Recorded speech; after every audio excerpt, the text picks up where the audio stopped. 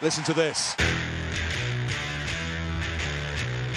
Zakuani, the flying winger. Here's Brad Evans. It's Steve. It's Steve. Who is it? It's Brad Evans.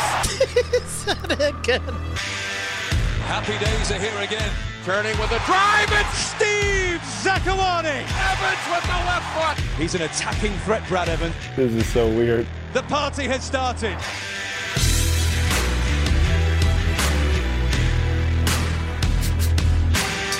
Hey, what's up, everyone? It's been a while, but we are here. The 2021 season is upon us. Pre-season is in full swing. The first games of the season are just around the corner. And we're here with a brand new name, side by side with Zach and Brad, myself, Steve Zakuani, and the captain, Brad Evans. And I really want to look forward to the 2021 season. I really think there's a lot to be excited about. Definitely some big question marks. But you have to look back, and we didn't get a chance to put a bow on the end of last season. So I'm sure all of you great listeners and ourselves have a lot of questions for just what the hell, can I say that? Yes, I can. What the hell happened in Columbus? I was in London at the time. The time difference was crazy, so I planned to record the game, avoid social media, avoid the scores, watch it the next day. And then people kept texting me, what's going on? Why are we getting killed? And then so I just had to check the score at halftime. And I was like, wow. And end up watching the whole game and then rewatched it the next day. And there's a lot to answer for there, but I'll hold off on that for now. Brad, you played for both teams. I'm sure you watched the game and have some thoughts on it. What happened? I would be remiss if we didn't introduce our little third wheel Yes. addition. Keely, welcome to the podcast officially. If you want to say an intro, I'd say she introduces herself. What do you think? The lady will speak for herself. Yeah. Thanks, guys. Thank you for inviting me onto this party every week. I've had my invitation to the party every week because I've been producing behind the scenes. Yeah. So any audio fluctuations or anything, just tweet those at me. That's my bad. My fault. MLS Cup, back on track, MLS Cup guys. 2020. I think we all had high expectations going into this one. We talked about it before that game. You know, playing for both clubs, it's obviously a tough one, but as we said, playing in Seattle for so long, that's your allegiance. But definitely didn't expect to see the team under pressure so early and under the gun and really not have any answers at all. Columbus just completely outclassed the Sounders on that day. But if our trends are correct, right, we win one, we lose one, we win one, we lose one, and now we're due to win one. So it's a tough one to swallow, and I hope we can get Schmetz on soon to really pick his brain and ask him what his talk was after the game, how he was feeling, and how that motivates this team moving forward. But as a former player, anytime you lose in the finals, right, or in the playoffs, it motivates you going into the next year. Yeah. A lot of key losses, but I think that these guys, when you don't show up on a day, it makes you hungry to prove yourself at that next game. And I think that we're fortunate that it is a home game here on April 16th.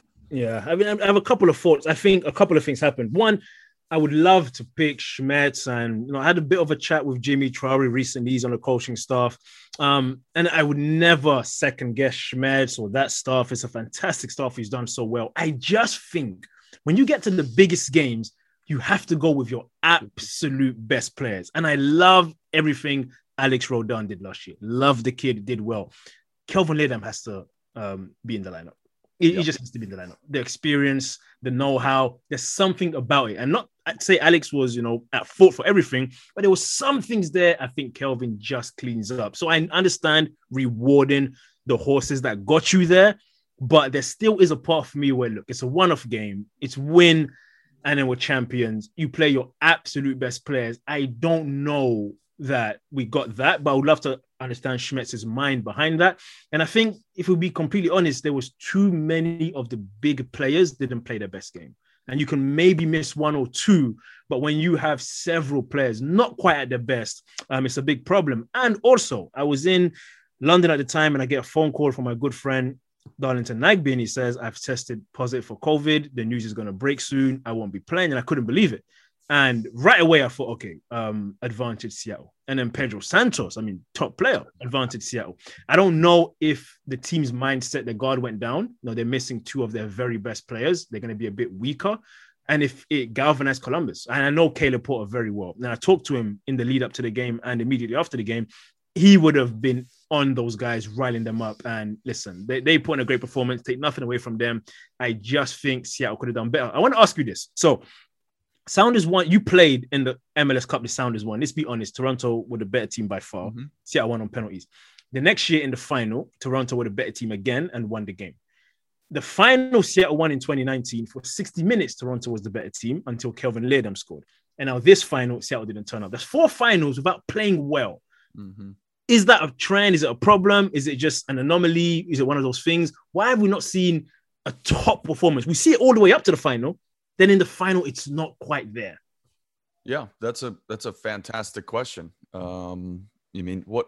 We know that the players are top quality. Yep. So what's the next best thing? How do you get your players motivated to play at their best and play their best soccer? The next logical choice is say, hey, what are the coaches doing to motivate these guys? Is it systematic?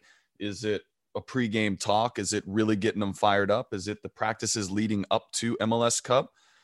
It can be all those things. I think that in the past 5 or 6 years, the Sounders have had a top 5 roster, and at least going into those finals, at least half the team, I would choose the Sounders over the other squad, right? But for some reason, sometimes the other squad has shown up and played better than the Sounders. So I think it's self-reflection time to say, hey, we can play well in regular season games, right?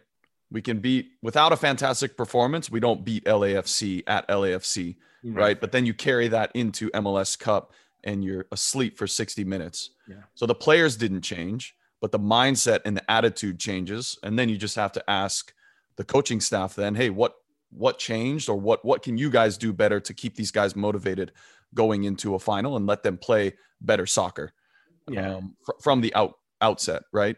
Yeah.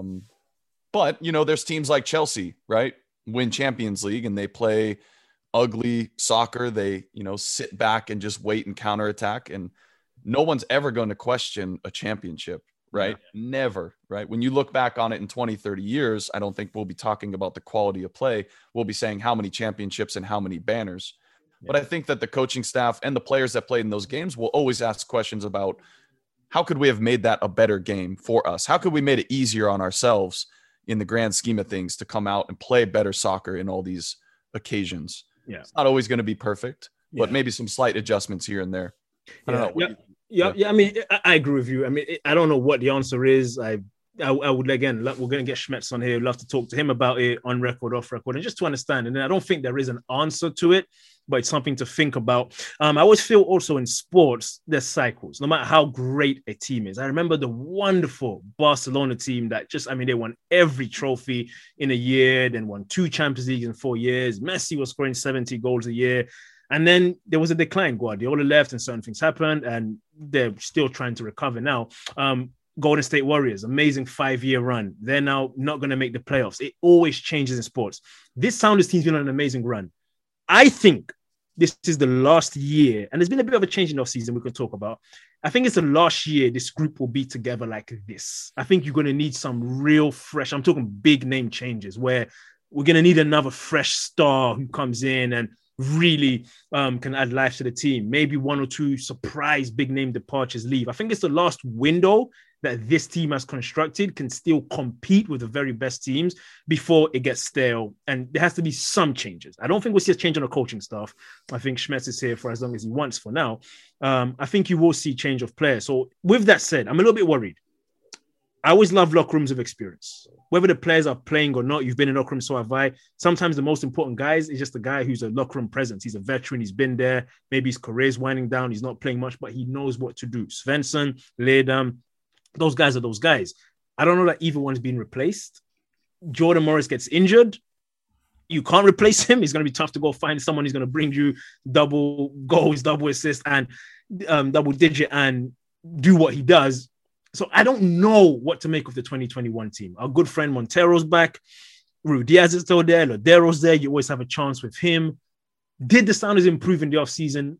On paper, I'm saying no. but maybe I'm surprised by the actual product on the field, and they're amazing, but I don't know.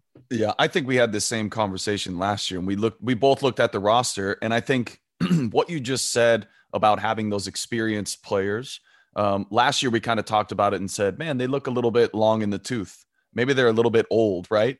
And my expectations for last year is I didn't think they were going to be as good as 2019. Turns out they completely turned it around at some point and said, hey, the veteran players stepped in and played awesome, right? Throughout the whole season, really led the team with sprinkles of a couple young guys. Yeah. But I think I just don't know. I think when you lose that many veteran players, it can be really difficult to fill those shoes. Yeah. And I think you've seen that evident as now we're talking about, hey, playing a 3-5-2 or playing 5-3-2, whatever it is in the back, right? Now we're thinking playing two strikers up top. So now we're already talking about a complete formation change that has pretty much gotten this team to MLS Cup the past 4 years. So you're already saying, like you said, you're seeing that shift now. Is that a product of personnel, or is it a product of, evolution of soccer? Yeah. Right? 5 years ago, we wouldn't have thought a 4-2-3-1 would have got us to where we are now. So is it just a product of, hey, these coaches are now seeing something either throughout the world or in coaching seminars, classes that says we are now shifting to what is going to be the world's game? Who knows, right? But I think anytime you lose top quality players, and Raul's not back yet, right? Yeah. Raul's still not with the team. So who knows what's going on there? Is he injured? There's photos of him, right, on the training table, wherever he is. And maybe that was why they went out and got Freddie. And Will Bruin's going to see time up top because Will plays really well partnered with someone up top. So are we playing formation to our personnel, or are we playing because we want to change soccer? I don't know. I think we'll have to wait and see. But this first schedule is really difficult. So we're going to find out a lot about this team really early. I promise, guys, we have a lot of fan questions later on that are going to go a lot more into all those formation changes. So we'll definitely delve into that a ton more when we get to the third segment. You guys also set up our next guest really great. So do you want to maybe intro him until we come back? Yeah, I think we both played against him when we were with the Sounders. Was he at Houston?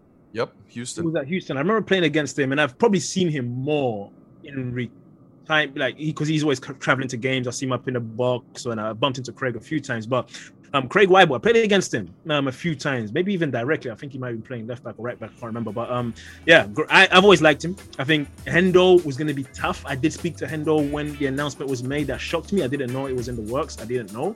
I think that's a tough replacement. He probably will do it in his own way, a bit differently, but someone from Seattle, he knows MLS as well as anybody. He knows what works in this league. And, hopefully have the backing of the higher ups to help put his input. So Craig Waibel is going to be joining us. What's his exact title? Sporting director, right?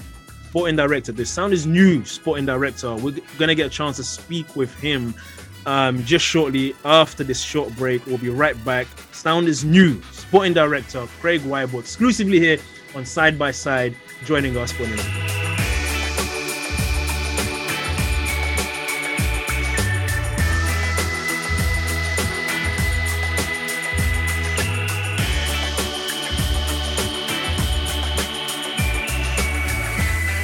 All right, everybody. Excited. First guest this year, a newcomer to the squad. I don't even think it's been announced yet. So we get first dibs on this guy, a former competitor that we've had a number of battles with and a local legend as well. We want to welcome Craig Waibel, new to this team for the second time now, right, as an MLS franchise. Craig, welcome to the show. Thanks. I appreciate you guys having me. And I think the first part was true. Several battles. I don't know about local legend. Hey, and anyone that can wear the sound, I mean, I think but anyone that can wear the Sounders brand as a player and be from this state is automatically qualified as a local legend. Obviously, you wore the colors at UW. I think I'm interested, and everyone will be interested to know your soccer history in the state of Washington and how you got started and what that career path looked like for you, ending up where you are now. Yeah, it doesn't really make sense because I grew up, until I was in 8th grade, I was in northern Idaho. I lived in Lewiston, Idaho and Coeur d'Alene, Idaho.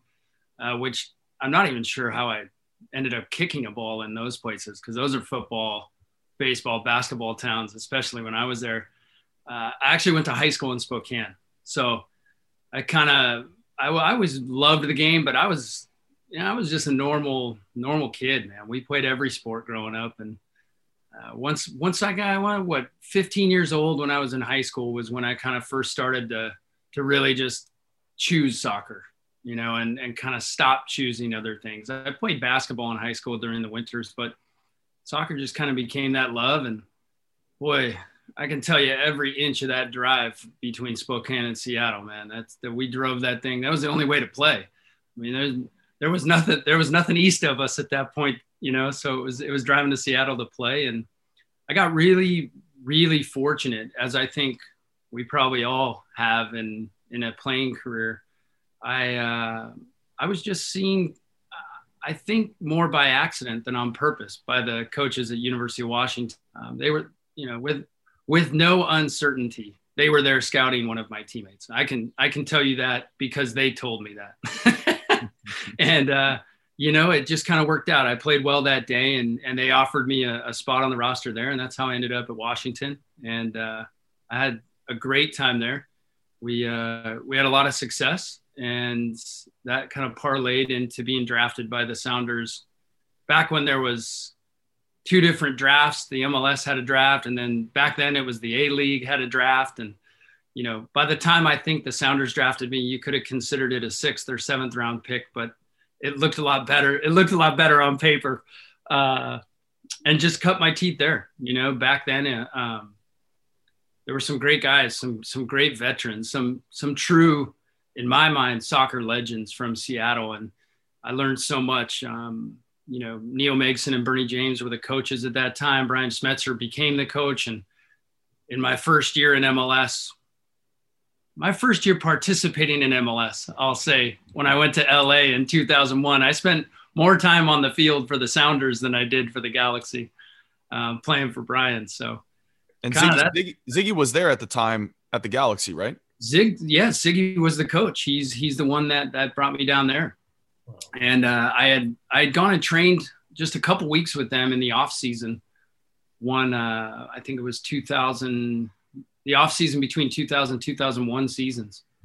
And that's kind of how I ended up there. Ziggy, Sig brought me down there, and it was great. It kind of started a 10-year adventure, and boy, our adventures are endless, aren't they? Yeah. Love that. Craig, you spent in retirement a lot of time analyzing players, breaking down player strengths, weaknesses. Could you, in your role, break down yourself as a player? How would you scout you? How would you, for those who didn't get the privilege to watch you play, how would you describe yourself as a player? Give the scouting report on yourself. Well, the 10,000 foot scouting report that I have on myself is I was basically Darth Vader if I wasn't on your team. I was the guy that probably knocked down or kicked your favorite player if I wasn't on your team. No, I played the game remarkably physically at that point, especially for soccer. The way it was played in America at that point was always athletic. It was I would say quick, but I could read the game well. I think in my first couple of years, I learned what I was good at. My points of distribution between 10 to 30 yards, I could connect most passes and stick to your strengths, and I was a ball winner, strong in the air. But my biggest strength was positioning. It was when I played against guys that may be twice as fast as me. Perhaps there's at least one of you on this call. It was to play the passing angles and to sit in the passing lanes. And that was one thing that I probably excelled at. And then I think the other thing that elongated my career was the fact that I understood what I was on the ball and what I wasn't. And it was, I kind of say this jokingly because it's not entirely accurate, but my job was to win the ball and give it to soccer players, and I was one of those, but I wasn't the one that was going to create the game for our team. I was the one that was going to destroy. And that was my role and that was my job. And I loved it. I love hearing that. I was a positional soccer player. It's such a nice way of saying you're so slow that you can't cheat at all. I like, it's good when you know yourself. That's the thing. You have to know yourself. When you can self-evaluate and you can look in the mirror and go, I don't think everyone's wrong. I'm not fast. Yeah. So speaking of evaluation, and Steve touched on it, but now your role with the Sounders specific to what that will kind of look like. You've already had the connection with Garth in Salt Lake, right? So that is a connection that you're familiar with as well. So talk about that, and then what you envision your role that might be different from Hendo when he was here, right? And just the differences that you see in the way that you guys might scout a player in depth. Yeah, there's so many angles to answer this from. There's the simple fact that Chris was just so remarkably talented at finding the right fit for the club. And I think, one thing that I've learned over time when I retired, I went into college coaching. I was an assistant at Michigan, and then came back to Washington and worked with Jamie and Jeff and Rich over there, and learning how to evaluate at those younger levels, and then taking it into the professional side as a coach, first as an assistant coach and then in the front office. It takes a while to learn that you're not scouting for everyone. You're scouting for your own team, your own system, and your exact fit. And, I think too often scouting gets interpreted as this worldwide search for all of the best players, when in reality, that's not what's needed. And especially right now, I mean, the success over the last umpteen years for the Sounders, I think you'd have to go back quite a while before you talk about not being successful and using these amazing descriptive words of stability and continuity and all of these things that define the Sounders organization. To fill this role is exciting. What I was tasked with in my previous roles and in my previous position was a lot of youth development. There was a lot of budgetary, reasons for that, but at the same time, it was our identity. It was something we loved and something we believed in. And then combining that with international signings is a wonderful balance to pursue. But the exciting part of this is the challenge is to win, and it's to win big. And that's big clubs get to say that. And that's the most exciting part about this challenge. So, when it gets into the identification phase of players, which Sean and I have already started several days into now, but it's really working with the staff and finding out what fits for them. Because again, the best player doesn't fit on every team. It's really this balance of identifying with the club, with the city, as well as being talented. And you guys have played long enough, and you guys have enough experience in the game. You've seen ultra talented teammates not succeed for numerous reasons that have nothing to do with the little ball. And so that's really the focus for me, is coming in and as quickly as possible, really learning the feel for what Brian is doing with his group, how they're coaching their sessions, getting to know exactly what they're looking for in terms of character and identity and personality, and going from there. Like I said, there's thousands of great players, but they don't all fit. And that's kind of the balance that you only know once you have that intrinsic feel.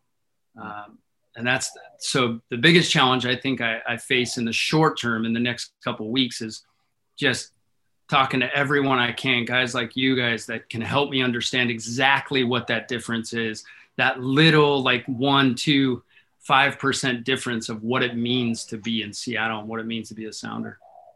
Yeah, that's a great way to put it. I want to know, because obviously you've come and we're just a couple of weeks away from the season. One of the first things you would have done is just take a look at the lay of the land, the squad we have, where we're at, where we're strong, where we can improve, talking to the coaches. So just from what you've seen so far, because I've been out of the loop, Brad has as well for the most part, because we're not at the trainings or talking to the coaches every day. This 2021 Sounders squad as is, what excites you about the squad? What reasonably can this team hope to accomplish? I know we've never missed the playoffs before. is it always MLS Cup or bust? I don't know, but what do you see for the 2021 Sounders team? Well, the good news is I get to let Garth answer that big question. No, I really think that perennially you have to start with the playoffs being kind of a bar. I mean, it's an expectation, and it's a warranted expectation because of all these descriptive measures and words that we get to use to talk about the Sounders organization. And so that's kind of a bar that I think everyone would agree is something that we need to accomplish. What excites me most about this group is the special players are truly unique, and they're truly difference makers. And, this group is always one or two touches away from a goal. There are those players that can just create out of nothing. And I think that's so unique.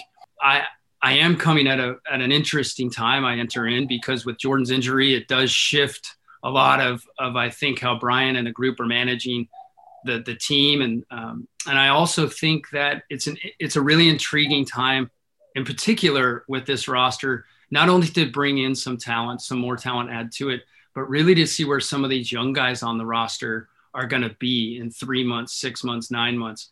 I mean, there are, from the outside looking in, I've seen all of the young guys play, but I haven't seen them every day. I haven't seen them train. I don't know their habits. I don't know how they're interacting with the staff.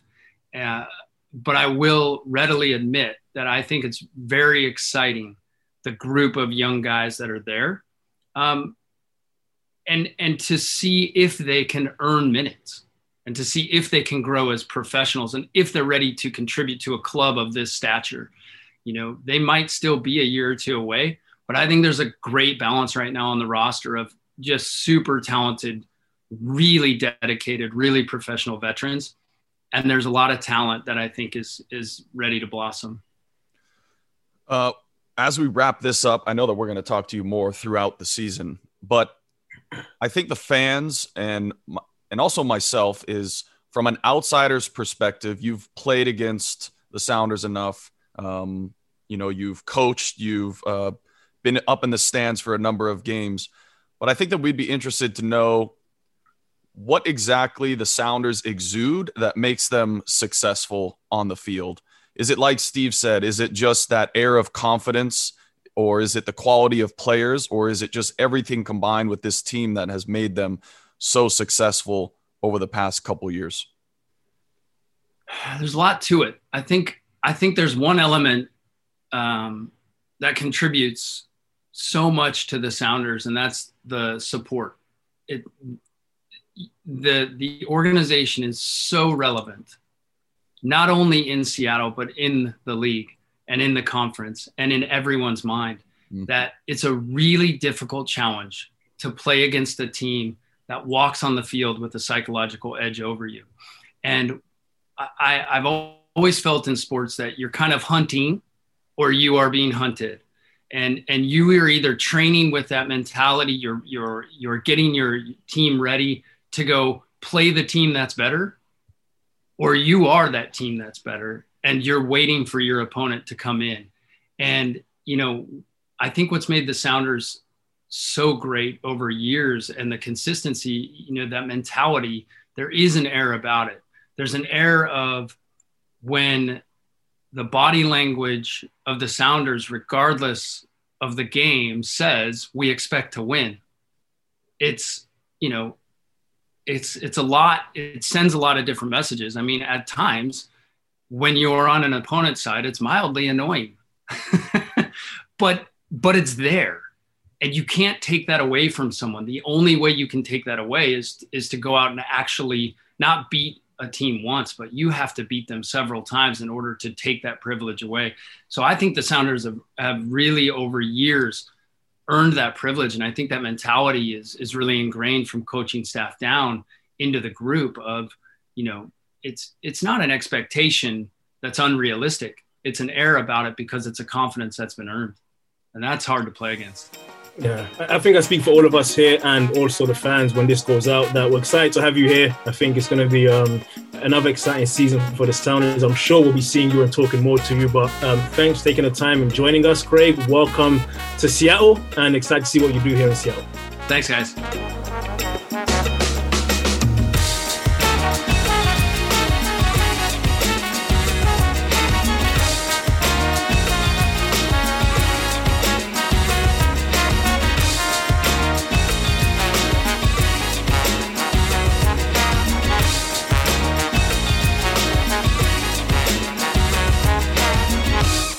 Thanks again to Craig Waibel for joining us there. We'll be hearing a lot more from him as the season goes on. We'll be seeing him, I'm sure. We'll get him on the broadcast at some point as well. Exciting times. It's a change for the Sounders. He's someone who's played for the Sounders brand name before, so he knows what it takes to win in MLS, and exciting to have him. All right, fan questions. As always, one of the best parts about this sport is how it brings everyone together and interacting with fans. I think a lot of us have the same questions, so Brad and I will do our best to answer them. Keely, what do you have for us? All right, my first question comes from Combat Wombat Esquire, and I might have picked it just so I could say his username. What's a name? Wow. I had to pick your question, and we also have to know where that came from. So tweet us back. Is there any merit to the rumor started by Garth, so not really a rumor, that we'll be playing a 3-5-2? What does that mean for a strike partnership, and do you think we have the wingbacks for it? What do you think, Brad? Yeah, I mean, we talked about it earlier a little bit, and I think we're not able to go to training sessions like we said before, right? So we are getting all of our information the same exact way you fans are getting your information. We watch the terrible videos on Twitter that Babcock is filming from ground level. We're trying to figure out a formation in a horizontal view from street view, basically Google Street Maps. So we have the capable players. Yes. What question mark for me, 3 center backs. Who would the 3 center backs be on this roster? I've heard rumors of a Nuhu at center back. I don't know how true that is. And I don't know, obviously physically capable. Yes. In a 3-back system, basically you just have to have an anchor at center back that can be slow and win and cover every single ball. So you can pretty much plug and play who you want that's athletic into those other positions, that has some idea on how to defend and positionally. That's a question for Nuhu. Can he positionally stay strong, and can he play in that role and really keep his head and become and basically build a better soccer IQ? Yeah. Right. Like Craig said, he wasn't the fastest, but his soccer IQ was really good. It's the opposite for Nuhu. He's really fast and physical, but his soccer IQ isn't where it can be. I think up top, yes, I think 2 strikers can be effective in Major League Soccer. I think the more you put defenses under pressure in this league, the more mistakes that are going to be made, especially if Raul's not back, right? And I think that Raul can operate with 2. And I'll be interested to see that combo of 3 up top now, Raul, Will, and Freddie, with international breaks and Gold Cup and all that. You know, I think there's a real opportunity to see some effort. And I think looking at Freddie now starting, I think he's motivated, right? Which is all you can ask for with Freddie. If he's motivated, he's going to be really good, right? If he's happy and motivated. When things aren't going well, the team doesn't do well. When things are going well and Freddie's doing well, the team kind of follows, and he can change a game. So from that respect, I think it's possible. I think the rumors are true. I don't think they're rumors. I think that this team is going to play in some sort of 3-5-2 like they did almost against, and a number of times going up with a lead away from home last year or in the year before in 2019. Yeah. So I don't think it's something that's really that new. But if they come out and start that way, it's going to be new, and I expect some hiccups and some roadblocks. But I think they've got the technical prowess and the personnel. What do you think? I'll only add with Nuhu as a 3rd center back. I wonder as well, as a coach, you want to put your players in the best position. Are we taking away too much of what he's good at? Because he's those more marauding runs, running up and down the touchline. He has the engine to get up, get down. To ask him to be positionally disciplined, even if he does that well, we're still sacrificing a lot of what makes him good, which is he can get into the final third, he can double up in the attack, and of course the final ball has to improve. But I do wonder that. Again, I think sometimes too much is made of formations. I think, we all know how to play the game. It's 11 against 11. here's where you need to be. This is your job. Win your 1v1 duels. This football still, you still have to run. You still have to fight. You still have to defend. You've got to be disciplined. No matter the position, I don't think that matters too much. But yes, this team can play well. And I think any combination, Raul, Will, Freddie, there's goals in that. I mean, each one is a double-digit goal scorer in this league. You're going to miss Jordan, but that three with Lodeiro behind them, wherever he ends up playing, I think you're good. I think you're good. So do you switch formations just because Jordan got hurt? I think so, because if Jordan's playing, you're not playing him as a wingback. Don't play, right. You can't this play is a more wingback. to do with Jordan being injured than trying to find a space for Freddie or Will. It's more to do with Jordan being injured. Because isn't that crazy? One player can change unique the skill set outlook of your season and your club. Unique skill set. It's fast, so nothing you can do about that. So right. So I think what? Oh, sorry, Brad. No, it's okay. I just one more thing. I think you have Brad Smith, who's now back and he's in a preseason and healthy and ready to go. I think he's an impact player. So how do you get Brad Smith and Nuhu on the field at the same time with that physical speed? I think that's the only way. Yeah, that's true. But I also think that Shane was phenomenal last year. Amazing season. Yeah. If it's Yamar on center back, Arriaga on the right and Shane on the left, I think that could be a really good 3-back system, but we'll see. Yeah, no, I was just going to segue into speaking of how one player can really, change the outlook of an entire field. Our next question is sort of similar to more of that formation talk. Twimberly23 asks, how fun is Nuhu going to be at center back? He's going to be either very fun or really bad for our blood pressure. I'm not sure, because it can be either way. It can be the most magical, beautiful thing and the biggest disaster you've seen. And I say that affectionately because I know Nuhu and I like Nuhu, but he's Nuhu. It's what he does. There's going to be stepovers inside his own box. There's going to be overhead kicks trying to clear the ball. He's going to have some wild challenges here and there. He's going to have some fun moments, but he's an exciting player. And I would say I think, had a fantastic season last year. I think defensively, apart from a couple of times when he's out of position, in terms of 1v1 lockdown, shutdown, knew he's going to do that job. I remember when I played, because I had 3 different people behind me. Usually it was Leo Gonzalez or Tyson Ward or Zach Scott at times. And every time it was Zach Scott, I knew that he wasn't as good as Leo or Tyson on the ball. But Zach Scott would tell me before the game, I don't want to see you back here. I'm going to lock this down. You just attack. And he's a lockdown defender. Zach Scott, you can ask Breck Shea. I mean, Zach Scott has given him nightmares over the years. I mean, I remember Zach Scott clattering into David Beckham. He didn't care. So Nuhu's like that. He's locked down. You give him a task, you lock this guy down, he can do that. So I think he'll be fine. I think he's continuously improving. It's going to take a lot of communication with the people next to him, the defenders next to him, to stay positionally disciplined. But I think there'll be obviously some down moments, but I think it'll be fun. And I think we have a perfect guy on this podcast because, Brad, you made that transition from a bit different from center midfield to center back.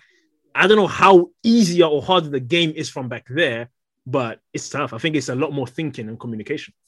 Exactly. And I think, I mean, Nuhu's proven me wrong for 2 years now, right? And I think he's proven everyone wrong. Like I said last year, Nashville wanted to get him last offseason, and I told him, I don't think you should hedge your bets on him because I don't think he's ready. And then he comes in last year and, I thought he was lights out for the better part of it. I still have my reservations at his soccer IQ. Yes. Physically, can he do it?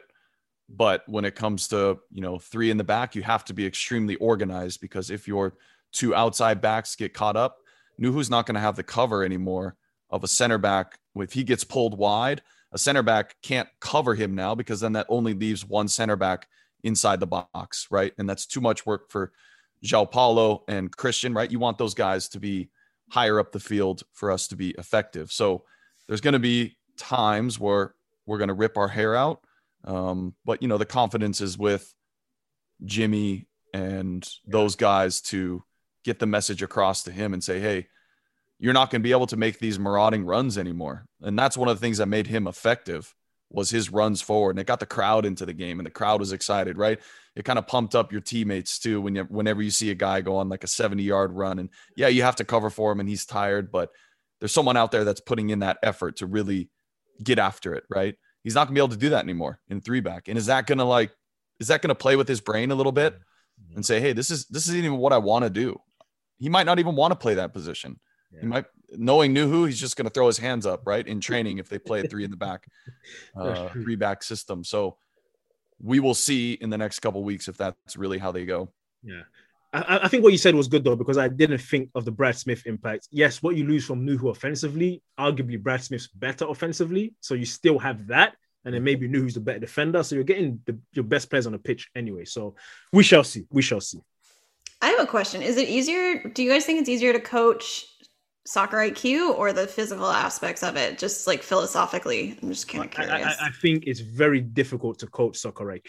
It's very tough. Because physical gifts, nobody made Jordan Morris fast. He's just fast. You're happy to have him, and you just find ways to do that. But some players you watch that are just very, very smart. Obviously, at the highest level, the Javis and Iniestas, you can't coach that. They have a feel for the game. Obviously, Messi or Kevin De Bruyne, whoever, you can sort the best players in the world will have an incredible IQ, where to be, when to be there. I think as a player gets older, there were some players I played with that were just amazing in training because they knew where to be, where to stand, how to conserve energy.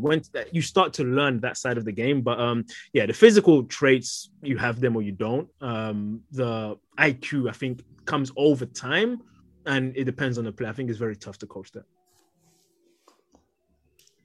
All right, I have one more question from our fearless fans, and indulge me for a second.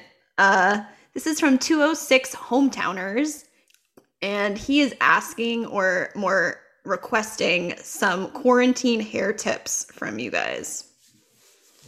I'm the wrong person. What do you mean? Look at your hair. I know, Steve. Are you kidding? It's a nightmare because it takes me 2 or 3 hours sit down, have to do this, and I get so bored. I don't like it, but then it looks good at the end, so it's trouble.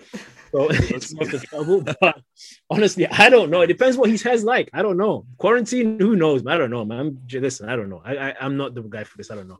I just think quarantine hair tips just grow it long, right? Like nobody wanted to get a haircut. Nobody wanted to step into a salon. Well, some people did. But I didn't want to step into a salon. So the last time I got a haircut was when 2 weeks before I was supposed to do a Fox game. And they were like, how are you going to wear your hair? Because my hair was pretty long at the time. And I was like, I don't know. Stop asking me how I'm going to wear my hair. So I finally got fed up. The producer kept texting me, send me a picture. Send me a picture. It's like, what are you talking about? So finally I just went and cut it all off. And then 8 days later, COVID hit and I never announced the game for Fox. So it's been a year. And so I'm just going to keep growing. Now I'm on the Locks and Love or whichever hair donation place is best. I'll figure it out at the time. But I got a ways to go. That's my quarantine hair tip. Actually, my only tip is I don't use shampoo. Oh. I only use conditioner. Okay. Really? I've heard the reverse, that people only use shampoo and they don't use conditioner. Keely, are you looking at this right now? I mean. Actually, a really good tip is to only wash your hair twice a week. That actually that's a good hair tip. And I know no one asked me, but I'm going to give it anyways. My hair tip was dyeing it every month. And this is like the 4th color that I've done this year. Oh, just to stay sane? Just like a little change up while you were locked up? I don't know. Maybe I have some personality disorder where I just need to switch it up. Yeah. I love it. It's possible. Dr. Jekyll, Miss Hyde thing. Undiagnosed, but we're getting through it. I love it. Awesome. Did we cover it? Did we answer the questions? Yes, those are all of our questions. And I think we actually have some time to do a little fun game of over under. Okay. For the season. So our first one is Freddie Montero goals this season, and the number is 5. So over under. And he had 5 goals last year. Over. Yeah, I'll take the over. I mean, like we talked about, is with Raul possibly being gone for national team, he's going to get possibly like 15 games, right? And that's if everyone stays healthy. You figure he's going to score once every 3 games. Yeah. And he's on a bet. If he's motivated.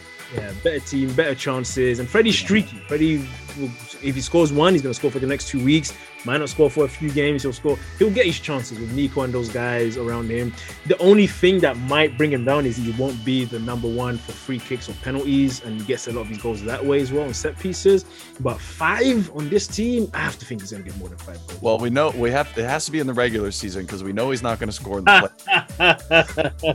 You're crazy. Games until we see a shoe foam celebration, aka a Nico Ladero goal. Last year it took 4 games before he scored his first goal. So over under 4 games. It'll be less than 4. Nico, I think, is gonna hype because he had a slow start last year because his off season was a bit punctured. He had the back injury. No one knew what was going on. There was the MLS is back. He wasn't quite himself.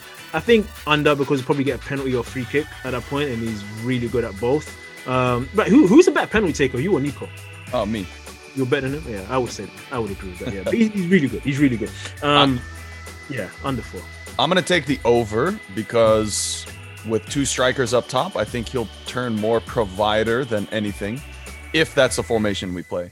Yeah. I think he'll find himself in front of goal, but just not as often. And I think he'll have more options up top, and you might see even more service from him as he combines with our outside backs who will become outside mids. All right. Stefan Fry clean sheets. He had 6 last year. Over under 6 clean sheets. I'm gonna take the over for Steph. Yeah, I think he's getting better with age and he's become more confident. If you have 5 in the back, I think you might even see less chances on goal too. Yeah. Steph, he'll get about 8 or 9. I think we'll be good defensively this year. I think the team's going to have to be good defensively because last year you could rely we're going to score 3 or 4 goals just because Jordan, Raul, Nico, they were on fire at times. You might not have that offensive outburst as much. You have to be very good defensively. He'll get about 8 or 9 clean sheets. Sweet. All right. This one is also on the Fry train, and I did not come up with this. I am not this mean, but it's fine. What month do you guys think that our goalkeeper will be officially bald? Ooh. For me, I'm going to say it will all depend on how the season goes. Right? I mean, it's a trend with our goalkeepers. They usually don't have hair as they get older. Right? Casey, Marcus was hanging on forever. So, I'm going to say August. With that, those summer months are so tough. I'm going to say August. This guy's just going to say, you know what? It's got to come off. I didn't even think of this. Yeah, I mean, his hair is holding on for dear life, isn't it? I think Steph, you got to let it go, man. Steph will look good bald too. That's the problem. So I don't know. I think late summer, early fall, Steph's going to bite the bullet. And I wonder if Brad Smith will give him that push to get there, right? Because Brad was living on a cul-de-sac for quite a while there. Third house from the left. I just want to take my picture out of this whole answer. You guys the one who are thought of the questions. I did not come up with this one. I think this That's came what from you get for being on the show. This came from our digital team. I am throwing them under the bus on that one. All right, last one, and this is a more serious one. Where are the Sounders going to end up in the Western Conference table? I have over under 2nd because that is where we finished last year. So over under. I think under. Yeah, I was going to say under as well.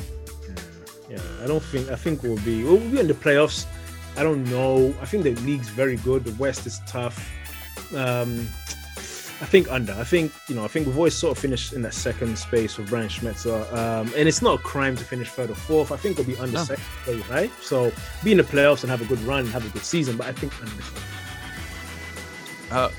Can I piggyback on that? Just how you think Austin will be joining the West? It's tough to say because it's tough to say because expansion teams, I just don't know anymore. You get some teams like Atlanta and LAFC that come in initially and are lights out.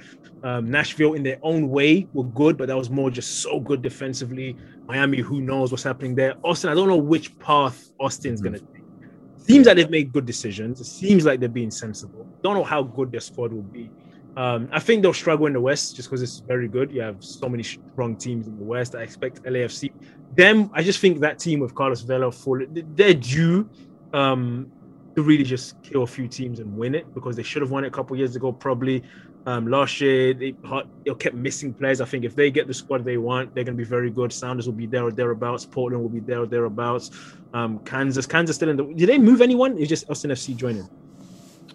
Just Austin joining the West. Yeah, so Kansas always going to be solid. Peter Vermees and those boys down there. So they're going to struggle, not because anything they need to do or not going to do. It's just a very tough conference. Yep. So, yeah, I think they'll struggle. All right, that's all I got for over-under, guys. That's it. And we'll see. Just so the people know, this is going to be every Thursday, right? Every Thursday. So, guys, yes, listeners, fans, really appreciate you guys. Subscribe, like, comment, do all of that stuff. Engage with us on social media. And yeah, every Thursday we'll be on here. Probably not as long as this one. This is the first one, so we really just want to hit the ground running. But love it. It's new seasons on the horizon. It's weird doing it at this time of the year. We'll probably be 6 or 7 games in usually at this point, but it is what it is, and we're excited. And I'm hearing there'll be some sort of fans at the game, maybe not the full capacity, but a few thousand, which will be amazing. We miss you, of course. Stay engaged, side by side, every Thursday. Subscribe wherever you get your podcasts, with myself, Steve Zakwadi, and Brad Evans, and also with Keely. Let's not forget. So it's side by side. I'm really telling the truth. It's exciting. So next Thursday we'll be back here. I don't think we're sponsored yet. Listen, sponsor us. Any airlines listening, sponsor us. I need some miles when travel opens up. But we love it. Side by side, we're back. The official Sounders podcast, and we will see you guys next Thursday as we count down the 2021 Sounders FC season. As always, it's been a pleasure talking soccer with you guys. And any good comments, tweet myself or Brad. Any bad comments, direct them to the official Sounders Twitter account. And we'll see you guys next week.